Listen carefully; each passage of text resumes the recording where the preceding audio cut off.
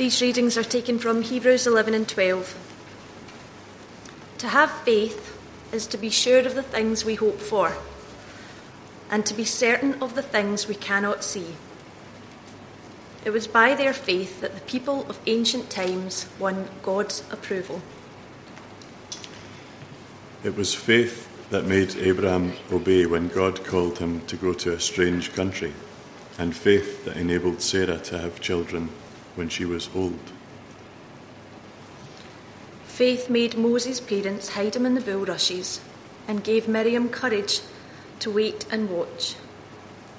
Faith gave Moses strength to stand up to Pharaoh and lead the children of Israel out of slavery. There were others too: Joseph, Gideon, Samson, Samuel, David, and many more. By faith they fought and won. They did what was right and received what God had promised to them. They were weak but became strong, even under persecution. As for us, we have this large crowd of witnesses around us. So let us get rid of everything that gets in the way, and keeping our eyes fixed on Jesus, run the race that God has set before us. Mommy.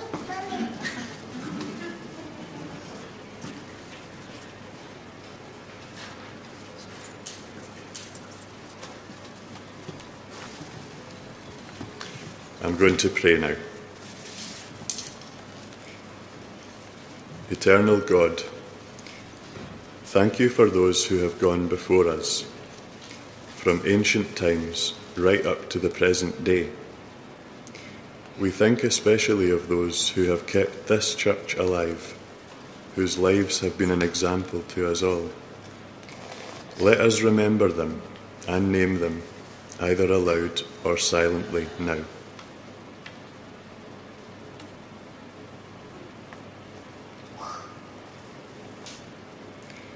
Please give us a vision for the future. Grant us wisdom and flexibility to recognise and accept the need for change.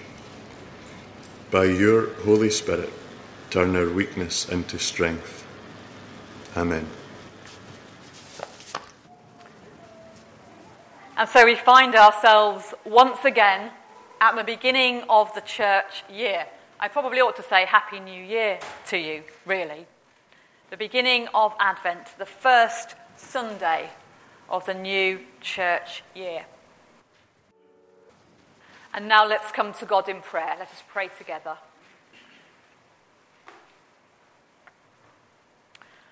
We come before you, Holy God, on this first Sunday of the new church year. This winter Sunday of a near-ended calendar year. This beginning of the relentless preparation for festivity that threatens to overwhelm us as we endeavour to celebrate. We come in gratitude. Gratitude for our continuing lives and for the taken for granted everyday blessings. Gratitude for the freedom to meet together in the name of Christ to worship and learn. Gratitude for the mystery of Christ's incarnation and your self-revelation through it. We come also in penitence. Penitence for our ingratitude and selfish, self-serving attitudes. Penitence for the way that we have abused or failed to use our freedom. Penitence for the times that we have failed to meet our own expectations, never mind your will.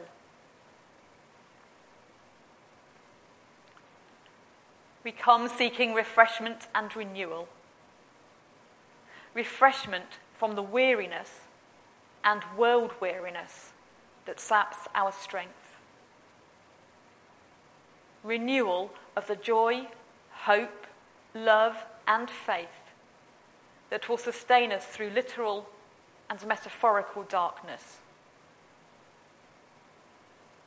refreshment and renewal for our own continual discipleship in a confused and confusing world.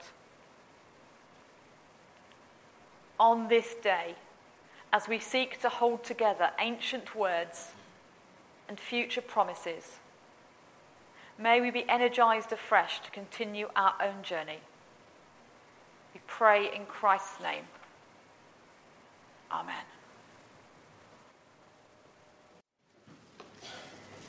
Jeremia 14 bis 16. Es kommt die Zeit, spricht der Herr, da werde ich das Gute, das ich Israel und Juda versprochen habe, zu tun wahrmachen. In jener Zeit will ich David einen Nachkommen geben, der als gerecht bezeichnet werden wird. Er wird im ganzen Land Recht und Gerechtigkeit durchsetzen. In diesen Tagen soll Juda gerettet werden und Jerusalem in Sicherheit leben. Und die Stadt wird mit dem Namen genannt werden, der Herr ist unsere Gerechtigkeit.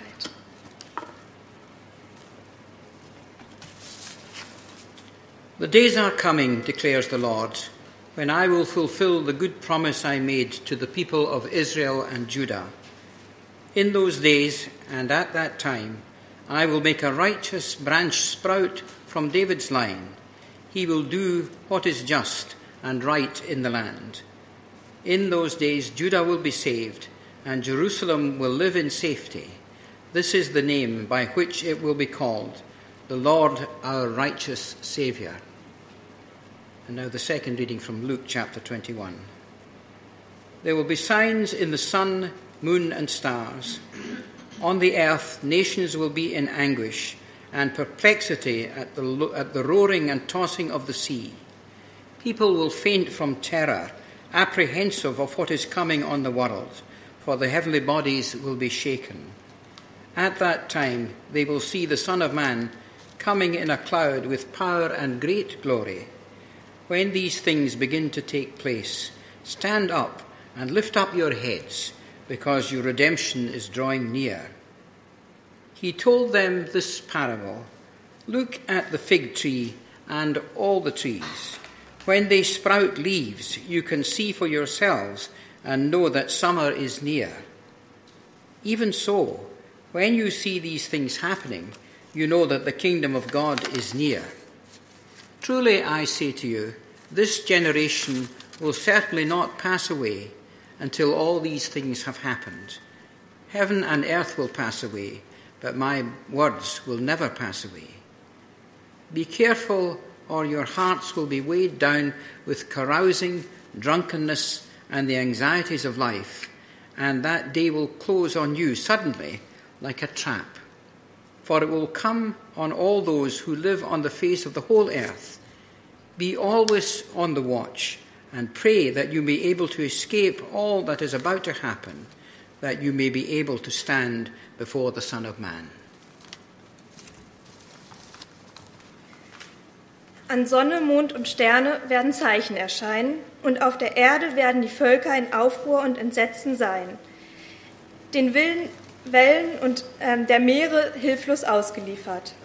Viele Menschen werden den Mut verlieren, wenn sie diese Schrecken über die Erde hereinbrechen sehen, denn selbst die Kräfte des Himmels werden aus dem Gleichgewicht geraten.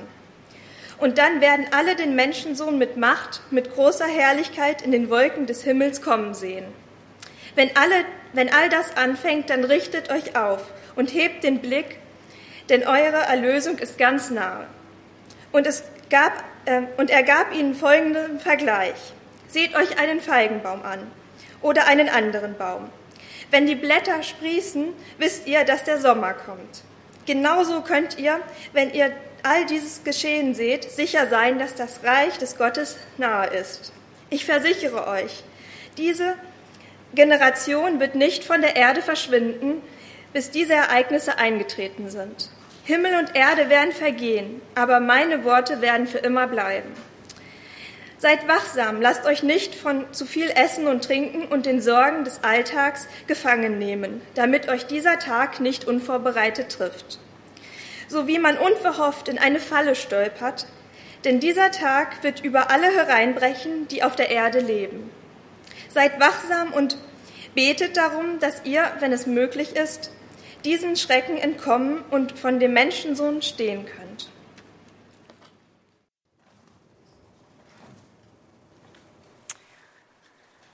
I don't know about you, but I think it's been lovely to hear the scriptures read for us in German by Tamara. Tamara's been with us. She's just here for the term. She's really thrown herself into the life of the church, and it's just a great privilege to hear you read in your own language, so thank you. The passage that we've just heard from Luke's Gospel is an example of Jewish end times writing and stands firmly within a tradition whereby Jewish teachers, as their lives drew to a close, would tell their followers to expect trouble or hardship after their death.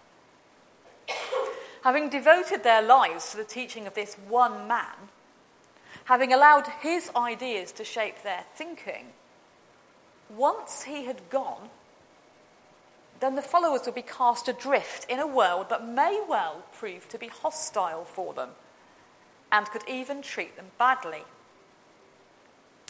And at one level, what we have here is Jesus doing exactly this for his followers, sensing that the end of his life is now approaching, that the die is cast, that the path to Calvary is now both inevitable and imminent.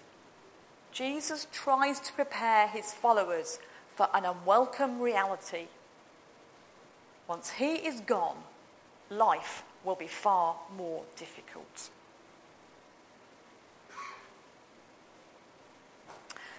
Biblical scholars date the writing of all of the Gospels towards the end of the 1st century or early into the 2nd century, suggesting that the words that we've heard were actually written down after the sacking of Jerusalem in 70 Common Era. The readers of the Gospel would be able to look back and see how some of what was written clearly related to events in their own lifetime. The generation living at the time of Jesus had not all died by the time these events happened. Indeed, for those who had experienced what happened in Jerusalem, the memory must still have been very raw. For the fledgling church dispersed throughout Judea, Samaria, and Asia Minor, persecution was an ever-present reality. So maybe the words chosen to be recorded here and written under the inspiration of God's Spirit were aimed at a very specific context. As we read the New Testament today, it's really clear that the early Christians expected Jesus to return anytime soon, and that this actually served to paralyse early mission. Paul especially is very vocal in his chastisement of Christians who are either lazy, don't work, don't teach, remember that one? That's in Scripture, that's Paul, I think. Or they're so heavenly minded, they're no earthly use, they're just sitting around, being pious and being ready for the day when Jesus comes back round the corner, rather than risking being distracted by the world around them. Passages like this one from Luke have been read and interpreted for the best part of 2,000 years as suggesting that those end times are now, that the return of Christ is imminent. It could happen tomorrow. In fact, it could happen this afternoon. It could happen halfway through this sermon. And at one level, that is absolutely true. And in another way, it's absolutely wrong. For 2,000 years, people have been mistaken, because despite all their waiting and their faithfulness, he's not come back yet, has he? Not unless we all missed it.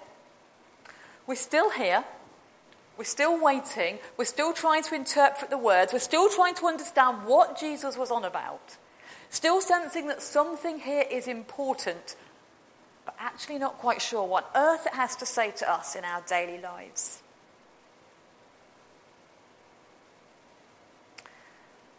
The words recorded there are as true today as they ever were. The kingdom of God is nigh, is, in another language, at hand. The now and not yet reign of Christ, in which death and sin are defeated, has been inaugurated, has begun, and will find its fulfillment anytime soon.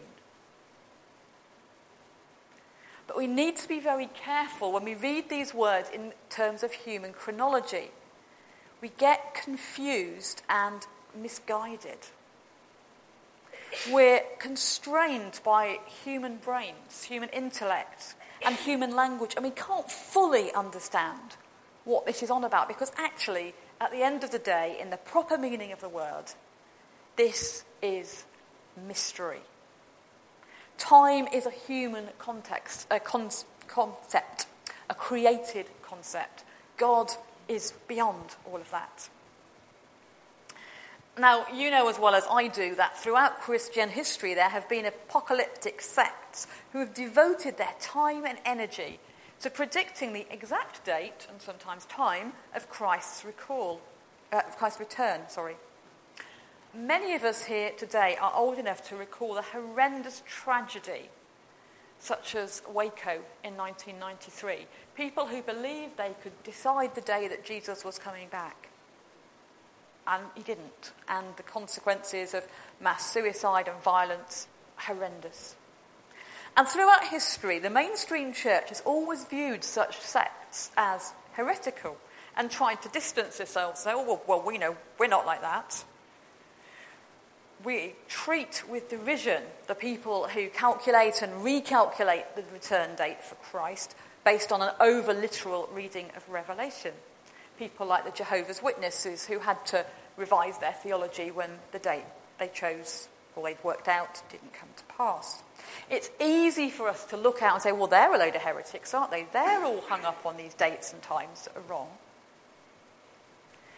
But we actually have to look inwards at ourselves, because there are plenty of Christians in mainstream churches who look at events in the news and say, that's a sign of the end times, and that's a sign of the end times. Because we are all equally capable of self-deluded literal readings of metaphorical texts. We have to be very careful when we're approaching Scripture to try to understand what is the plain speech, what is the analogy, what is the metaphor. So, are we living in the end times? This is what people often are doing when they try to misread, or they do misread, national phenomena as some kind of divine portent. Are we living in the end times? Well, yes we are, and no we're not. Yes we are, insofar as every day must bring us chronologically nearer to the end of time. But no, actually it's not our business to know when that would be, how near or how far it is. And importantly, that there is no direct causal link we can demonstrate between events on Earth and God's cosmic intention. We cannot just make simplistic links between what we see and what God is doing. A couple of weeks ago, Lionel preached for you on some of Mark's apocalyptic writing. And he was very clear. We have to be very aware of the danger of interpreting events using a framework based on a flawed eschatology. At best mistaken, at worst arrogant, an over-literal reading of these complex texts that suggests that we could possibly, perfectly know the mind of God. There's been a lot of floods down south this week. I don't know if you've been infected by them in Yorkshire, but certainly where my mum lives in the Midlands, a lot of people have been affected by floods. Are those a sign of the end? It's a Sunday, I can't say what I'd like to. No, they're not. Are they a sign of God's displeasure, proving that something that has taken place in England is being punished by God? I have had it said to me that this is God's punishment on England for the proposed changes in the marriage law. Now, I could apply an equally flawed theology and say, actually, it's God's punishment on the Church of England for not agreeing to appoint women bishops. We interpret what we want to see when we look at these things. None of us has the right to associate human suffering or sorrow with divine displeasure. How dare we? How dare we be arrogant enough to say that is God punishing somebody or somebody or some nation for what they've done? I'm reminded very forcibly of the words of Jesus, "Judge not, lest you be judged." And in that same passage, he talks about taking the plank out of our eyes, and then we can begin to see the specks in other people's eyes. We must be very careful, whatever our views, not to get above ourselves. Is it perhaps the case that these floods are having the impact they have because houses have been built on floodplains? Rivers have been diverted or dammed. Drains have been allowed to become clogged with leaves or debris. I think quite possibly, yes. Human actions freely chosen, not divine intervention and not satanic confusion. When we look out at the natural world, we've got to be very, very wary not to say, low here, low there. Earthquakes, hurricanes, floods, famines will happen. And it is possible that human greed and human sin and human finitude contribute to their impact. It's often the poorest people who suffer the most when these tragedies occur. But the end is not yet come, and God is not punishing them. If I can pinch a phrase that Lionel used the other week, even if it seems like the end of the world, it isn't. I wonder if part of the reason that it's so easy to fall into this trap of interpreting disaster or struggle in such a way is that we mistakenly understand Jesus' return as about whisking us away to eternal bliss, rather than a more honest biblical expectation, which is not a fairy tale, about the fulfillment of the kingdom of Shalom, the perfected reign of Christ the King. I don't know about you, but it is the third week we've kind of been looking at this kind of stuff, and I have a sense that maybe somebody is trying to tell us something. We're being forced to think how we read these passages so we can hear what God in Jesus is saying, rather than just projecting our own worldview onto the texts. So perhaps we need a new framework for reading the text, rather than this chronological sense of near as in soon, more an ontological sense, I'm using my big words this morning, as near as about close, physically, as about being, as about becoming. The kingdom of God is becoming. The kingdom of God is being. The kingdom of God is physically close to you. After the catalogue of natural and humanly instituted disaster, Jesus tells a little parable. Think of the fig tree and all the other trees. When you see their leaves, you know that summer is near. Tiny green shoots bursting forth with new life, new potential, and these are signs of hope, not signs of destruction. It might feel like doom and gloom, but this kingdom of God is already budding and beginning to grow here and now.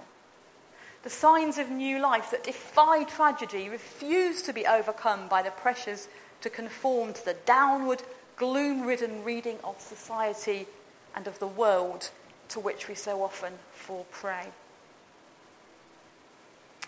How often, as we read the scriptures, do we find images as trees and plants, as hints and glimpses of God's restorative power at work in broken lives and sinful societies? How often are trees associated with healing and wholeness in apocalyptic writings and prophecies? Even in the depths of winter, look at the trees, spot the buds, see the glimpses of green that define the cold, and dare to dream of summer when there will be full leaf and fruit for another season.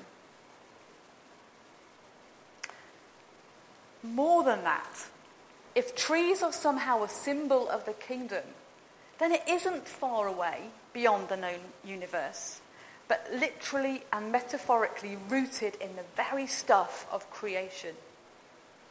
It's not something we sit and wait for patiently, like the number 44 bus, that's going to arrive fully formed at the end of time.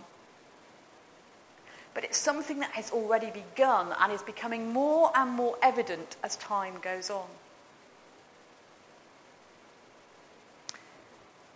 If that way of reading the scripture is correct, or at least plausible, then our challenge is not simply to stop interpreting disaster as a sign that time is running out before the world is ultimately doomed, but to remind ourselves that part of God's purpose is the redemption of all creation. And more than that, it's a call to open our eyes, our hearts, our minds to see the beginnings of that transformation. The little green shoots are already present. Or am I just delusional as well? We heard a reading from the prophet Jeremiah. When I studied Jeremiah at college, we were told to read it through in one go. That was very cruel of our Old Testament tutor. I got to chapter 22 and was trying to work out where the highest building in Manchester was. It is a very depressing read. And yet, we get these glimpses of something amazing in all that stuff of Jeremiah, which is a desperately, desperately sad book. We get this little glimpse, this little green shoot that heralds the inbreaking of a new season. God says, I will fulfill my promise to you.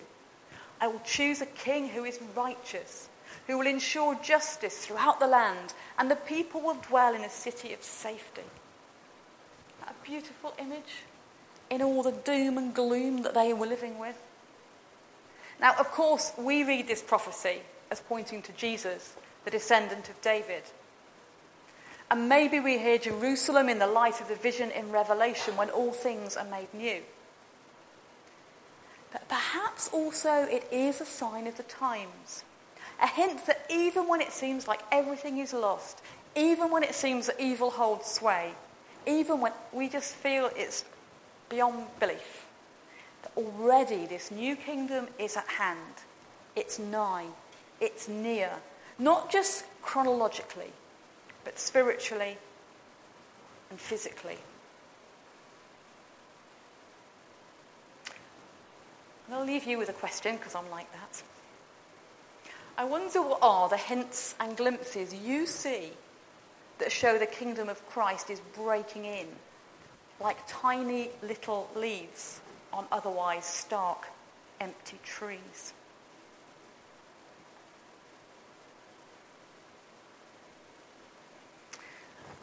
Go anywhere, any public event, a football match, the Olympics or whatever, and you will find somebody holding up a poster that says John 3:16. It's one of the most amazing and misunderstood verses in the Bible. It tells us why Jesus came to earth, not to condemn the earth or creation, but to redeem it all. Our world is broken, that's a fact. Human sin and greed and finitude have their consequences for all people, good and bad, in all times and all places. But Christ came to redeem all of that. Our prayers of intercession this morning are taken from the Baptist worship book called Gathering for Worship. There is a response and it is printed on the sheet, so you haven't got to worry about learning it. When I say the words, in the lives of those we love, in the life of our land, in the lives of those in need, would you join me in saying, your kingdom come, O Lord, your will be done. Let us pray together. Gracious God, rejoicing in your blessings, trusting in your loving care for all, we bring our prayers for the world. We pray for the created world, for those who rebuild where things have been destroyed, for those who fight hunger, poverty and disease, for those who have power to bring change for the better and to renew hope.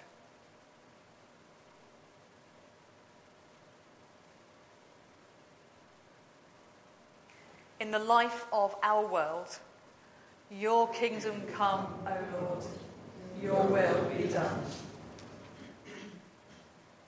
We pray for our country, for those in leadership who frame our laws and shape our common life, who keep the peace and administer justice, for those who teach and those who heal, for all who serve the community.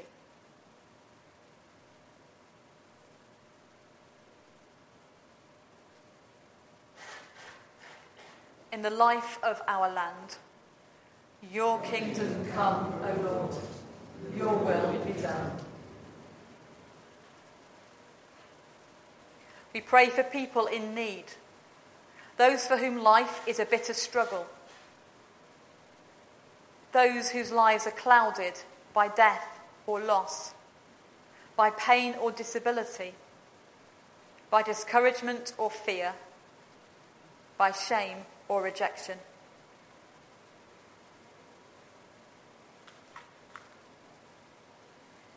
In the life of those in need, your kingdom come, O Lord, your will be done. We pray for those in the circle of friendship and love around us. Children and parents, sisters and brothers, friends and neighbours. And for those especially in our own thoughts today.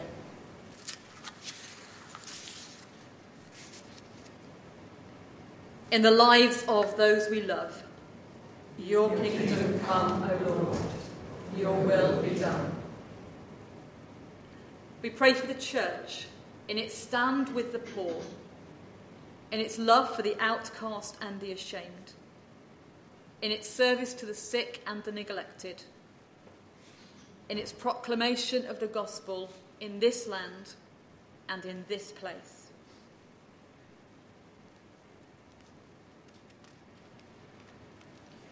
In the life of your church, your kingdom come, O Lord, your will be done. Eternal God, hear these our prayers, spoken and silent, through Jesus Christ our Lord, to whom with you and the Holy Spirit be all praise and glory forever. Amen. We have surely been blessed by God, blessed with material wealth and security, blessed with the community of faith, blessed by what we have shared this day. Let us therefore go from here, renewed and refreshed, both to see and to be signs of the inbreaking kingdom of Christ's shalom.